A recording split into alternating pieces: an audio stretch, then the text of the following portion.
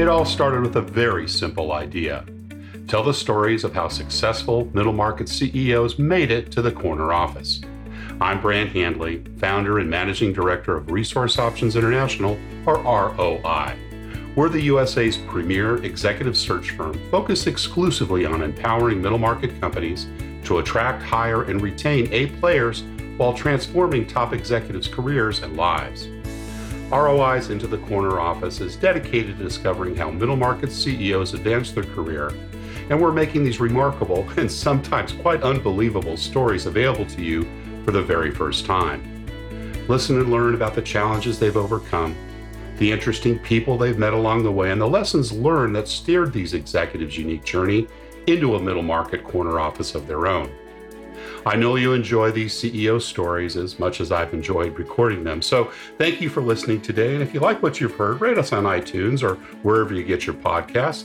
I'm looking forward to you joining me on the next great middle market CEO adventure into the corner office.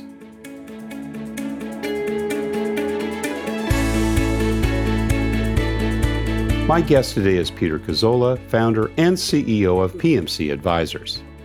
PMC Advisors was founded by Peter after 21 years as chairman, president, and CEO of Capital Insurance Group, a leading West Coast-based property and casualty insurance company and longtime client of ROI Executive Search. After over 40 years' experience in various leadership positions in the insurance industry, Peter decided to share his knowledge and experience with company boards and C-suite executives. He is passionate about entrepreneurialism and helping businesses achieve their full potential. Peter is a graduate of the University of Miami and began his career as an officer in the United States Air Force prior to entering the insurance industry. He currently resides in Las Vegas with his wife, Kathy, and has 2 daughters and 3 grandchildren. Peter Cazzola, welcome into the corner office. Thank you, Brant. It's nice to be with you. Great to be with you again. And gosh, we've had such a ongoing long-term friendship and colleagueship. It's just wonderful to welcome you here. And we, basically found our way through the technical difficulties and took the spur of the moment. And very excited about talking about your background today. But let's start with, kind of the topic of the moment. The pandemic, of course, has been on us a little over a year.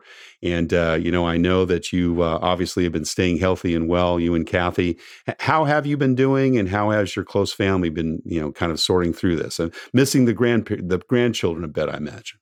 Yeah, it's kind of been interesting because just like you read about every day and hear about, everybody's dealing with it differently. That's right. It's absolutely amazing. There's no consensus on the pandemic itself, the medical issues, the science. It's hard to really bring it all together to come up with any real long-term, at this point anyway, solution to this thing. That's right. We talk about the new normal or returning to normal, and I don't think we're going to get there. I think it's going to be a different situation. I kind of liken it to what happened after, the 9/11 and how that changed air travel together. And I think, we're going to have a lot of new principles coming up. But the good news is you're staying well and those around you as well. Yes, they are. We have family in New York. They're dealing with different circumstances there regarding the government's approach to controlling the pandemic. And right. Here in Nevada, we're not quite as restrictive as New York.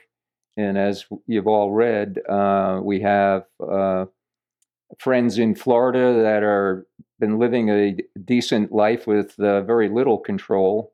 So at the end of the day, everybody's doing fine under the circumstances. I'm glad to hear that. Well, let's dive in. And we always like to talk a little bit about the early years.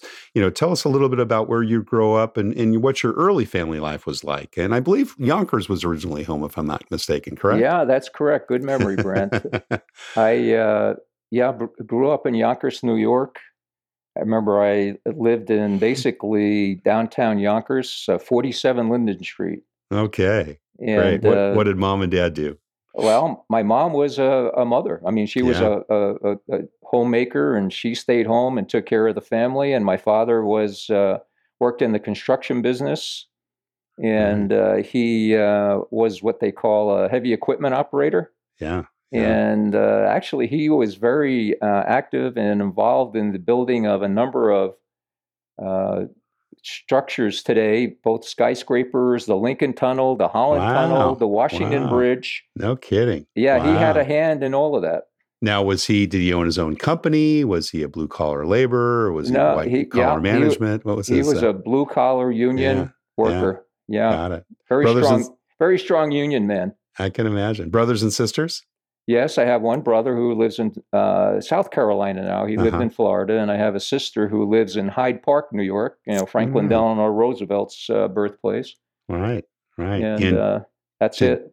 Did mom and dad have a passion for you guys to go on and get, upper education? I know we'll talk about your, schooling a little bit later on, but was that something that was inspired by them, or was it a path that you choose a little later on in life?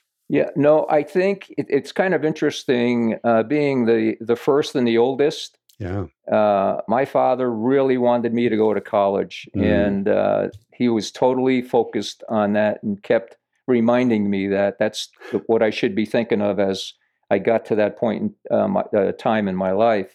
My sister and brother, he pretty much let them be a little more freelance in the direction they wanted to go in, which was kind of interesting. Right.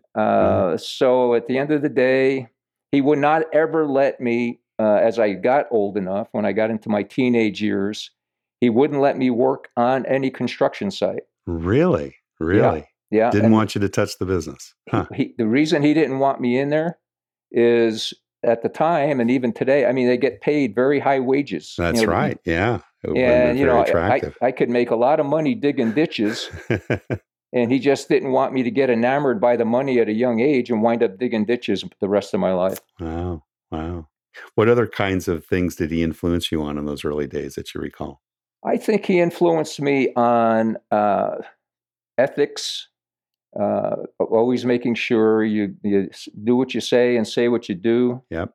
And he also taught me, he was very good with his hands mechanically. And he could repair a watch on up to a crane.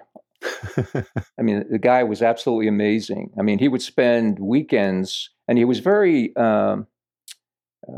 gracious to people and helping them out. And he would spend weekends doing repairs on the family, my aunts, uncles, cousins' cars, as well as his own. And he showed me how to. And I had to be his apprentice every time he had the deal. I had to be there with him to hand him the tools, and he'd explain to me what's going on. Yeah. So he really influenced me, I think, from a more detailed perspective and actually a creative perspective, because he was very creative as well. Yeah. What about your mother? Obviously, very nurturing, bringing up 3 kids. Yeah, she was a mother. I mean, it's kind of interesting when in her earlier years before. She and my father got married. She actually was a singer in the early minstrels in the New York area. And basically a minstrel was like an amateur show they put together. Right. And they would get people that could sing and dance and play music and everything else. And so that's how my father met her at one of the minstrels. Kidding. Was it a volunteer job, or is it a paid singing position? I don't know that. I can't answer that. Yeah. But he met her performing. That's great. Yeah. And then they got married, and then.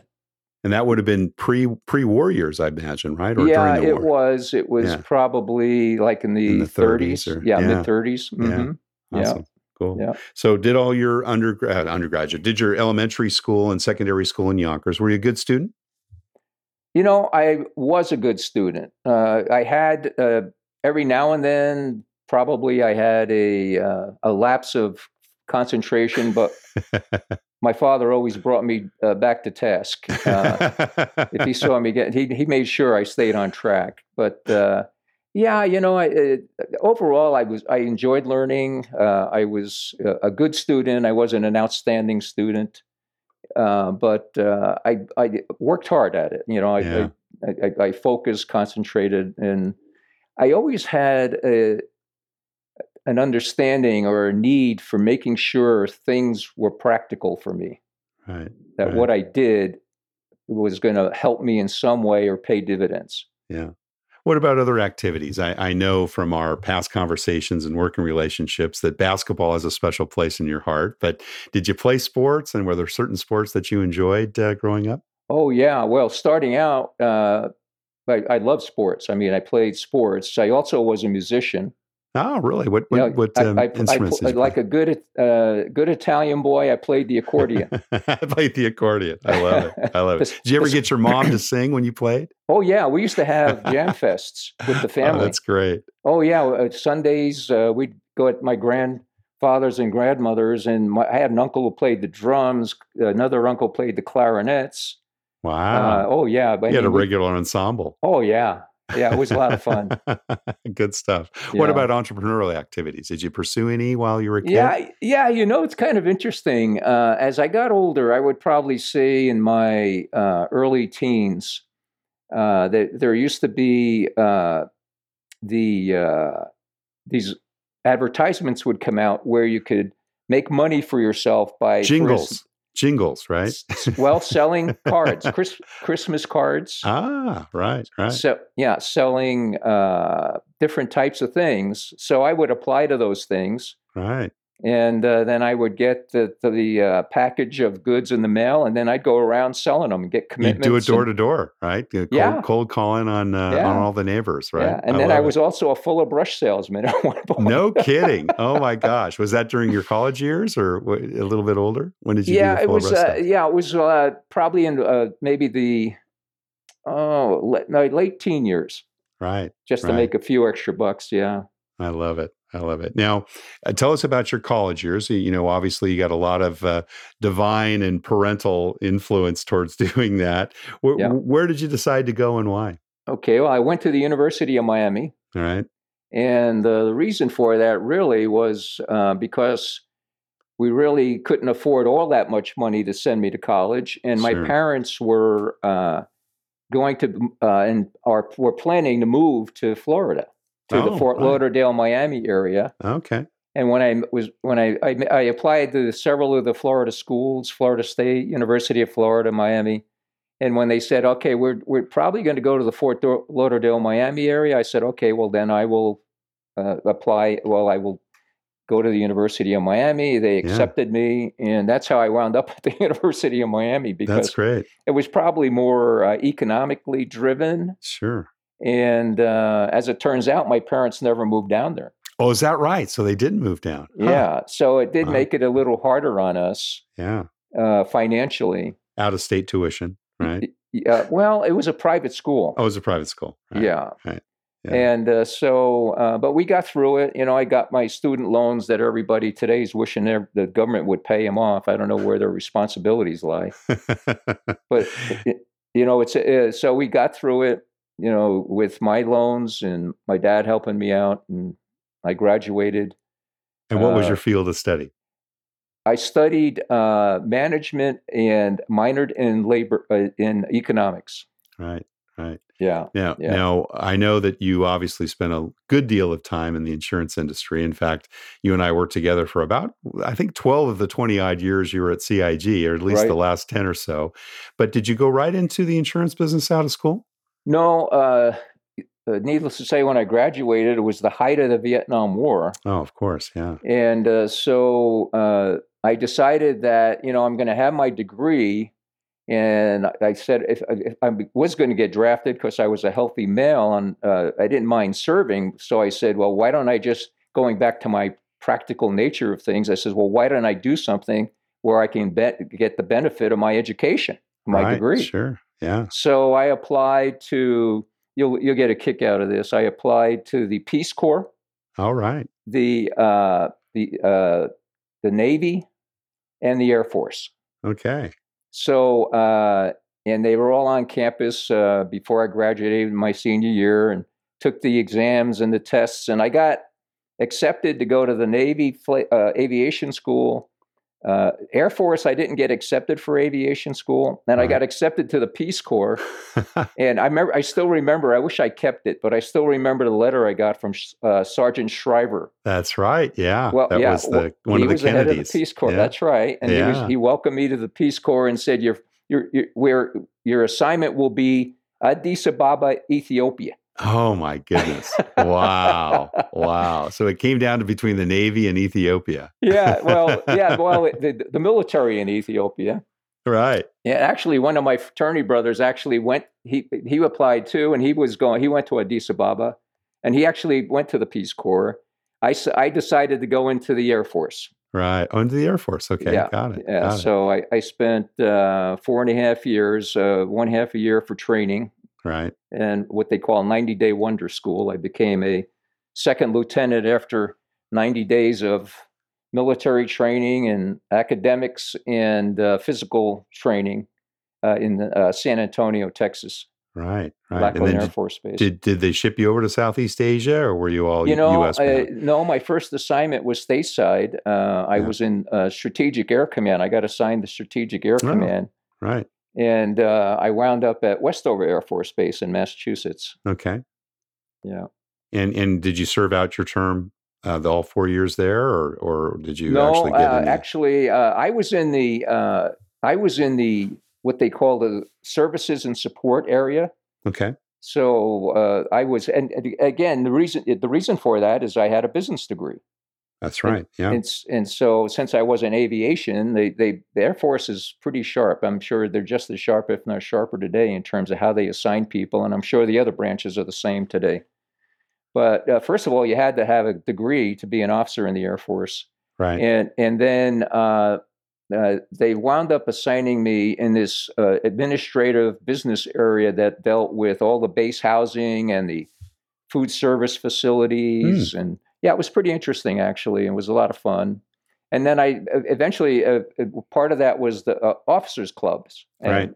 I wound up becoming an officers' club manager. Nice. So was that the first time you started managing people then, or did you have that previously? I could tell you the first time. Yeah. Before I got into the club management aspect of it, I was a second lieutenant. My first assignment, I was a officer in charge of all of the dining facilities on Westover Air Force Base. Wow. Wow. I had 6 super striper NCOs working for me. Okay. If you added 6 of those guys up, experience-wise, they probably had at least 120 years experience. Right. Right? Wow. Here I call my first staff meeting. I go in there. All night I was up trying to figure out what I'm going to say to these guys.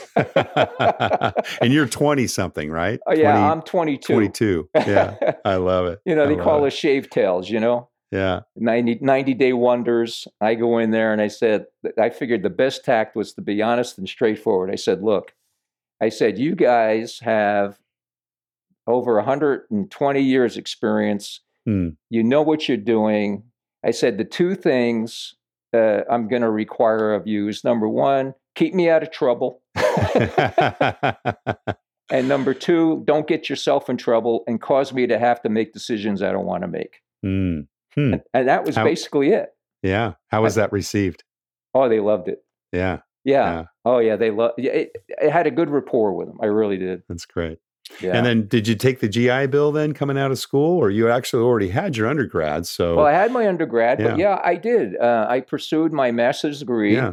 Right. I took several courses while I was in Massachusetts, and then at Western New England College. And then when I got out of the service and we moved to California, I completed actually all of the academic and coursework for my MBA at Pepperdine University. Oh, right. And the only decision I made, which probably didn't pan out, was I took the course where I had to write a project paper. Right. And at that point in time, I got transferred to Tampa, Florida. Okay. I was with Metropolitan Life at the time. Yeah. And never completed the paper. So I never really got my official degree. Okay. All right. Yeah. But I did get all the training. Right. But you started in the insurance business. So tell us a little bit about how you chose that field. Well, that was pretty interesting because when I got out, being in the food and dining area, hospitality. Right. Yeah. I started actually started with the old General Foods Corporation. Oh, got it. When I got out of the service, and I was selling Maxwell House coffee. Right. And then from there, I didn't enjoy that as much because the transition for me was here I was managing all these people Right. and running my own operation and entrepreneuring, and now I'm just selling coffee. And it was A bit of a letdown, huh? well, the point is, as you could imagine, I did an outstanding job. I mean, I always feel that that's necessary. Of course. And but I just felt I needed more. I wanted more. And one day I was just looking in the paper for one ad advertising, and there was this solicitation for military officers for manager and supervisory positions. Right. Well, that piqued my interest. So my in-laws lived in New Rochelle, New York. So. Okay. And at the time, we lived in Long Island. After we discharged from the service, we wound up in Long Island. Right. And so we drove up for a weekend early, and then I went out and met with this recruiter. And I talked to him. I went in there like on 2:00 on an afternoon. We talked for a while. Huh. He liked me a lot, and he said, "Do you have time to meet with one of the companies that's looking to fill a position for a supervisor or manager?" I said, "Sure." Wow. That day, he sends me over to Allstate Insurance Company. Wow. Which was right there. They had a regional office there. Yep. And I went over to the regional office, and when I walked into that place, Brant, it was like home because they had the gray asphalt tiles all spit and polished on. And they had rows of gray desks. Right. Just looked like the military. Right? I said, boy, it feels like home, doesn't it? And did you start in sales, or what was the discipline? Well, it's kind of interesting. They had two positions after they interviewed me. They had two positions. They had a operations supervisor, which dealing with the processing of policies and issuing of policies. Mm-hmm. And a staff associated with that, a unit. And then they had this one other area, which was called the controller's department.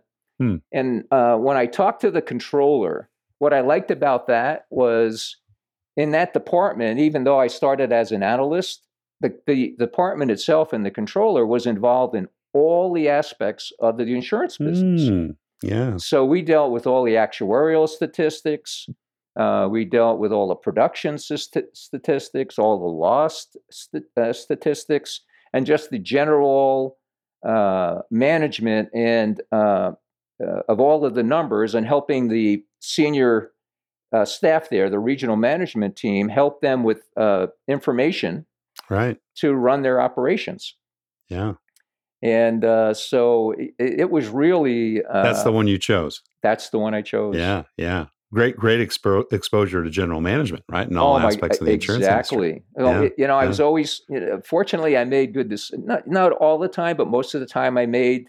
I don't know why, I'll be quite frank with you, but I made good decisions because, they just felt good and good fits for me, Yeah. Now, you were with Allstate for how many years? I was with them for 3 years. Okay.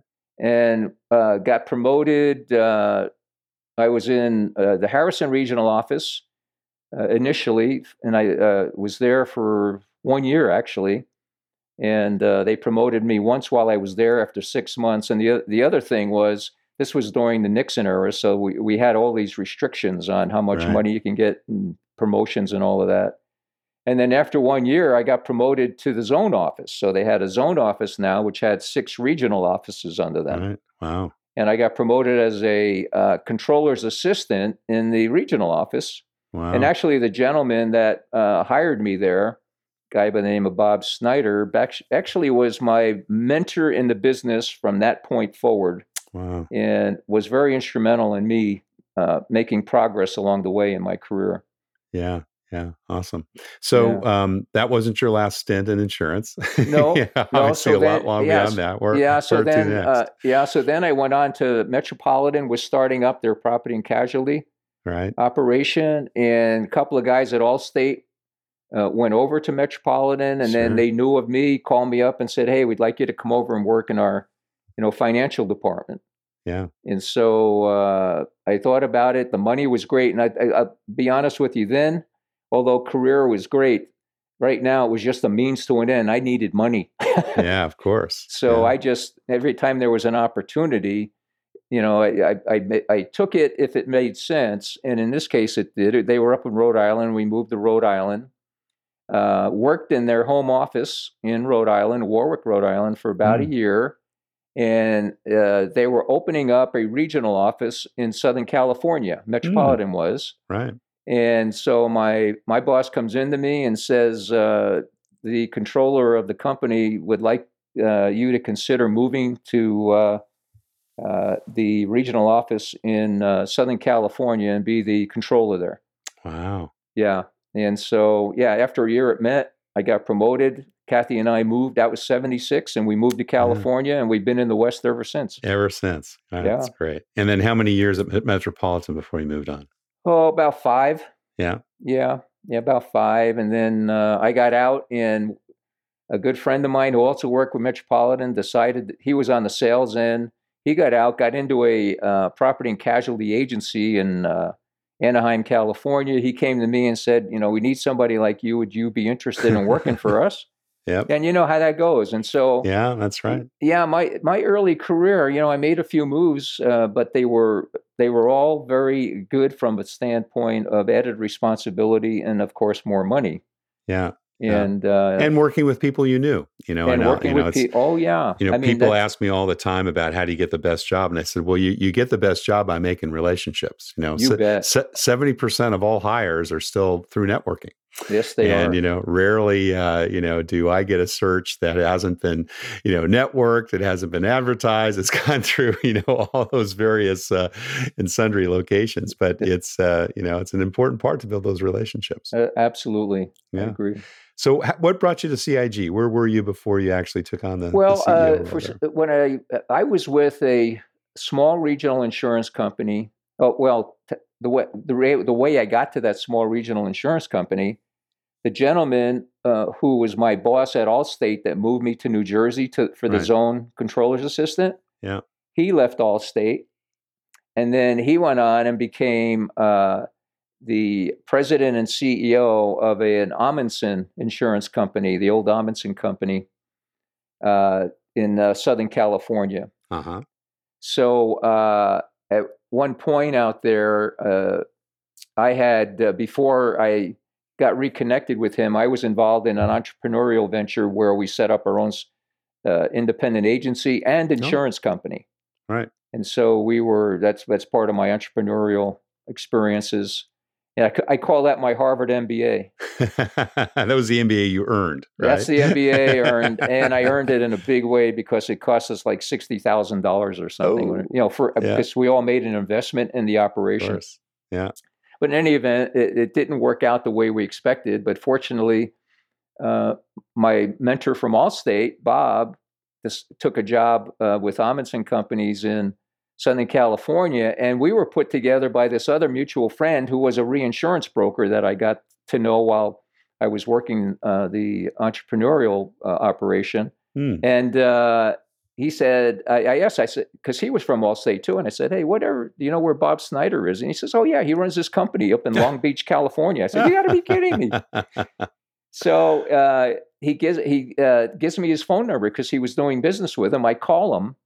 And he was so happy to hear from me because we hadn't connected in a while. Right. And he came down and we met. We had lunch at Laguna Beach at the Surf and Sand Hotel. I'll never forget that. And after all was said and done, we were so happy to see each other again and reminiscing and everything. And he says, I think I can use you up at my operation. He says, let me get back. And he says, I'll let you know. So he goes back there and he calls me the next day and he says, I'd like you to come up and I'd like you to be a senior vice president in charge of all of the financial operations and compliance. Wow. And so I went up there, met with him, took the job. And that was really my first big organizational job I took. Yeah, C-suite organizational job. Huh? Yeah, exactly. Yeah. And unfortunately, that didn't work out. In 6 months, Amundsen decides that Amundsen is a very big savings and loan, home savings and loan. I don't know if you ever heard of them. But anyway, they decided to get out of the property and casualty business. Oh. So one day the senior staff comes down, and they announced that they're going to be closing down the operation. Wow. So in any event, 6 months later, I got out. I had 6 months of severance, and so I had to look for a job. And eventually wound up where Bob, my mentor, who I worked for at Amundsen, he gets a job with Northwestern National Insurance Company, and it's the old Armco Insurance Group. Mm-hmm. And he calls me up and he says, "I'd like you to come work for me." And he wanted me to be his executive vice president back in Milwaukee, Wisconsin. Oh. And yeah, exactly. That's what my wife. That's what my wife said.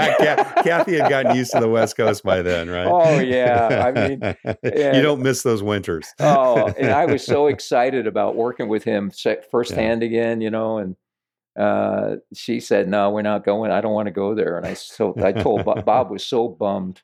Yeah. And he said, "Well, I am really disappointed." I said, "I understand." And but lo and behold.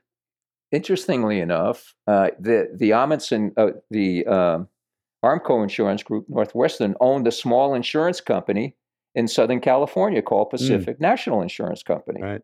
And the CEO there was retiring in 2 years. So Bob calls me. I'll never forget this phone call. You'd love Bob if you ever met him. He goes, "I'm going to give you one more chance." And he tells me the story. The guy's going to be retiring. He says, "I want you to go in there, take over half the company, and then I'll make you the president." Wow. And I said, "You're in. I'm in." Yeah. So I took that job. So I wound up at Pacific National for about 8 years. And that leads into your question. How did I wind up at CIG? Right. Well, this was right around 1992, and about the summer of 92, and a reinsurance broker that I was doing business with at Pacific National visited one day for a marketing meeting, and he said, "By the way," he said, "I know of an insurance company in California, a small regional, that's run by the Ross Perot of the West Coast," he tells me. And he says, "I just met with him, and he's looking for a president and CEO." Wow. And he said, "Would you mind if I gave him your name?" And I said, "No, you could give him my name if you want. That's fine. I appreciate that." So, I didn't think anything of it. Right. So, so this was like in August sometime, and I never heard a thing, right? As some of those things go, as you know. Right, right. And in December of 92, I get a phone call. My wife answers the phone. It was Bill Moore, who was the owner and owner of the Capital Insurance Group, and Kelly Moore Paint. And Kelly Moore Paints, yeah. Yeah, exactly. Yeah. And Kathy tells the story. She answered the phone, and Bill said to her, I'm Bill Moore, and I'm with Capital Insurance Group. And Kathy said to him, "My husband's in insurance. We have plenty of insurance, and we don't need any." Oh, I love it. That's fantastic. That must have given him a giggle. Yeah, he did. He said, "Oh, no." He said, "I want to talk to him about a job." Okay, wait a minute. I'll go see if he's not busy. Oh my God! Yeah, can you imagine great. that? Well, and that's how it all began. That's how it all began. So I met with him, and we hit it off really well. And he invited me up. I sent him my resume. He invited me up after the first of the year in January to. And just for the audience that are listening, that's in the days when you mailed a resume somewhere. Right? Yeah. I didn't even have a resume. There was no email or fax machines, right? Brent, I didn't have one. No kidding. I had to construct a resume on my Apple II. Oh my gosh, I love it. And then I mailed it up to him. So fantastic. In any event, he got it. He liked what he saw. And then when I visited with him in January, the last visit I made, I met him at CIG to begin with, and then he wanted me to go up and meet with his officers at the paint company to get their input from them. And I met with them, and the end of that day, the CEO of the paint company at the time, Joe Cristiano, took me back to Bill's office. he said, "Oh, great." He says, "Give me about 20 minutes." So he took it. He took his 20 minutes and went to ask them all what they thought of me. Yeah. And he yeah. came back and he says, "Okay," he says, "I want you to be the president CEO of my insurance company." Wow. Fantastic. Just like wow, that. That's great. And you Yeah. spent over 21 years there. And we Yeah. actually met, for the audience that's listening, in about the last 8 or 9 years, I think, and before you retired. And we put Right. a number of folks into the organization. And just tell us a little bit about kind of how your leadership evolved, from those days of managing all those, the 120 years of experience of those officers to your, time at C&G. If you had to reflect back and say, from a leadership style standpoint, what changed and what remained the same? Well, I think what was the highlight, and actually, I think the common denominator for me was I was very people oriented. I like Right. people, and I got along well with people, Yeah. and I respected them. But yet, I was also, when I was in leadership positions, I was also a person that would hold them very accountable and had high expectations of what our performance should be, Right. starting with me. Yeah. So, Yeah. so just in general terms, that was kind of the common denominator. And then as I learned more through taking additional educational courses in leadership, particularly, really learned to understand what the key characteristics of a strong leader are, and we actually embrace those at CIG. Do you know of Kuzner and Posner? Right. Oh, okay. Well, we followed their program, Yeah. and we, I know I could remember my team, and you know some of them. Sure. My team said, "Well, we should just bring in a professional from Kuzner and Posner." I said, "No." I said, "If we bring in a professional and they teach us, we're not going to learn as much as if we teach it ourselves."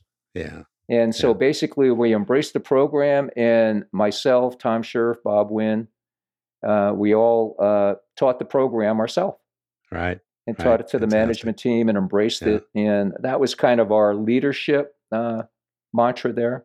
Yeah. And, they have some very key principles like leading with your heart and, Right. motivating people, and pretty cool stuff, actually. Well, you took over from Bill, and for those that don't know, Bill Moore was the founder of Kelly Moore Paints, one of the Mhm. co-founders, but took over the company very early on. But he was never an insurance guy. In Right. fact, as I heard the story, as I think you recalled it to me, he actually sat on the board and the company was having some issues. And I think one day he wrote a check and found himself owning it, Right.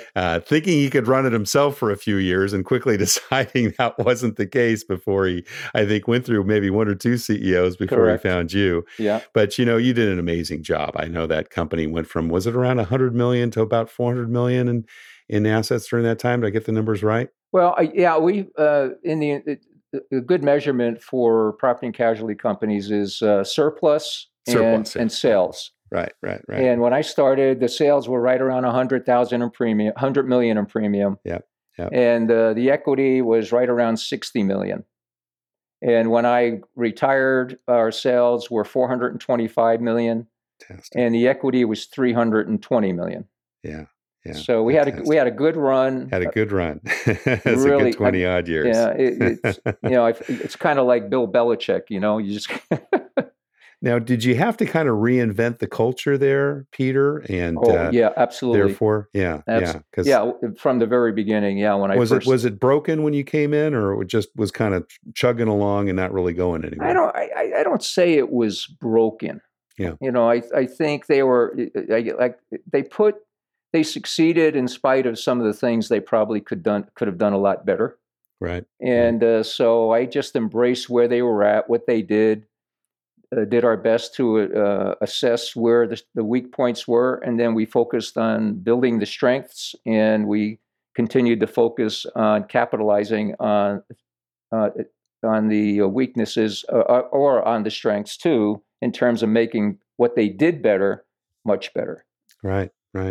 How do you build culture, Peter? You kind of took over something that obviously had some key characteristics that you wanted to keep, others that you needed to kind of discard and move along. But if you look back at those 20 odd years that you were there, how did you kind of propagate the culture of CIG during that time, personally as well as through your team? Well, I'm a believer in the principle that if you capture their hearts, their minds will follow. I like that. And so I employed that in a very, very effective and strong way. I mean, I was always, you know this. I mean, I was always out among the people. That's right. That's right. And it didn't matter whether it was internally in the company or whether it was out externally with our independent agents that represented our products. Mm-hmm. Mm-hmm. And so I think the key to my success, in my opinion, and building that culture was to walk the talk. Yeah. And be in their face, get them to know me as a person, who I was, how I did it, what I expected. And there were never any questions about, well, I know how Pete would think about this. Yeah. Or I know what he would do in this case. Right. And so I just had to keep day in and day out reinforcing that. I had myself on a very vigorous schedule of meeting with employees. I called them team meetings, having team meetings in the company. Every quarter I would have team meetings, both in our home office structure as well as in our field offices. Got out there, and then when I was out in the field, that's when I also met with our agents. So I met with our CIG employees in the field as well as our agents, and I did that quarterly. Yeah. And so I can't even count the number of meetings I had and dinners I had. I'm surprised I stayed as thin as I was. Yeah. Well, I've been to one of your Italian restaurants. I remember that we both enjoyed very much that night. So I wonder that as well. Yeah, Vito's. That's right. Vito's down in Monterey. Yeah. You hired a lot of people during that period of time. Some came and some stayed with you along the way. And I think you kept a pretty solid executive team for many, many years there. Yep. What did you look for the people you were making bets in and hiring during those days? Well, I think the key to assessing people and is really understanding what really makes them tick. And when you know this, I mean, you've been through it so many times, Brant, and you've been through so many assessments of people, but it's so hard to get at what a person is really thinking and how they really are going to do in certain circumstances. And because during those interview processes, they're going to tell you whatever they think is going to get them the job. Yes, that's right. So I looked for those that were a lot more candid, weren't overly excited about making it to the next step, particularly when you're getting to the management level. Right. I was looking for people that wanted to get ahead, wanted to work hard, but necessarily were not what you would term, and honestly, the best and the brightest. There was that mantra: you hire the best and the brightest, and you're going to have the best organization you could ever imagine. But hiring the best and the brightest comes with its own problems. That's right. Yeah. Because these people are all chomping at the bit, and it's really about doing what they have to do to get ahead rather than doing what they had to do to make sure that the company was successful in making money. Right. They had their focus on their career, and it wasn't really on the company. Yeah. And I learned that, in my early years, as I mentioned, money was very important to me in my career. So I had that. But once I got to a point where I had enough money in my mind, then I started really focusing on how I could really make a contribution to the organization, how I can make it better. And I think that's really the key. And you're looking for trustworthiness, honesty, people that have good values. We had a value system. Part of our culture development at CIG was we had our company values. That's right. And every employee, when they got hired, got a copy of it, and I reviewed them with them, a management level. To make sure they understood what we expected, and they weren't complex. They're very simple, like accountability, expecting from people what you would expect them what they would expect from you. Right. Basic stuff. Human relation stuff. What were some of the interview questions you used to really kind of get below the surface? What was the ways that you kind of got at that, you know, the character part, right? And the other types of things that you really needed to know, because as you said, it's so difficult to be able to, really get at in a 1 hour, let alone a 2 or 3 day interview, who that person really was. Did you have any special ways in which you kind of used in your interviewing? Well, I had a list of questions I would ask, but I think the key question that comes to mind that I always started out with, well, okay, tell me about yourself. Mm-hmm. Tell me, don't spend a lot of time on your history as much as what you did, why you did it, and how you did it. Right. And so when you start asking people about that, you could really determine from that what their enthusiasm level is, sure, what their sincerity is. Yeah. And basically that was my gauge at the end of the day. Mm. And, people say this, and I know some people believe in this, but along with all of the credentials that people have, you got to make sure that the person is one that's going to contribute in a collaborative way to the overall success of the organization. Yeah. So true. Yeah. Well, Peter, we're just about out of time, but we always ask our CEO guests one last question, and that's, what kind of career and life advice would you give to our listeners, many of which are probably in their 30s or 40s, taking a look at maybe the corner office of their own company, or maybe another one that they may be recruited to someday. And, what should they be keeping in mind in order to, follow that same path and journey you have? Well, I would suggest that interpersonal skills and people relationships are paramount. So focus on those skill sets, show respect to people, and you'll earn, as I like to say, you earn what you get. So whatever you're showing, whatever you're delivering, it'll come back to you. Yeah. And I think, too, there was one other thought I had was, it just skipped my mind. Yeah. Well, but, Peter, go ahead. I'm sorry. No, I was just going to say, be yourself and expect a lot, but also appreciate what the level of capability your team has. Yeah. Well, I'm going to add one additional one, because I'll tell you, one of the lasting impressions I ever had with you when we were getting into our final candidate interviews, if you remember this, and we were in a hotel, I believe, in Reno, Nevada. And we had I remember that. Number of candidates that came through. And I'll never forget your humility, Peter. And you would ask me how you were doing in the interview process. Mm-hmm. And I thought, wait a minute, here's a guy, the CEO running a $400 million business. I'm just this lowly recruiter.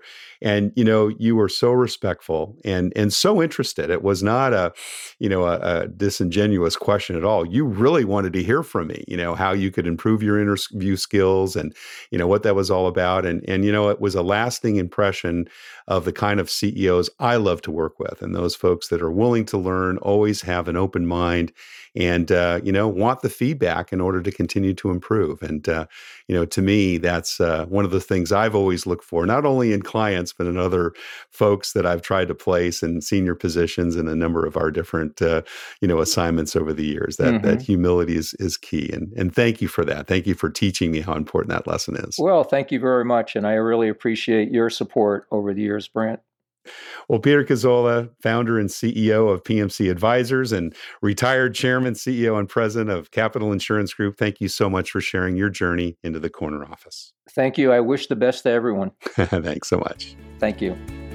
Thank you for listening to Into the Corner Office with Brant Hanley. We hope you enjoyed hearing our guest CEO story as much as we did.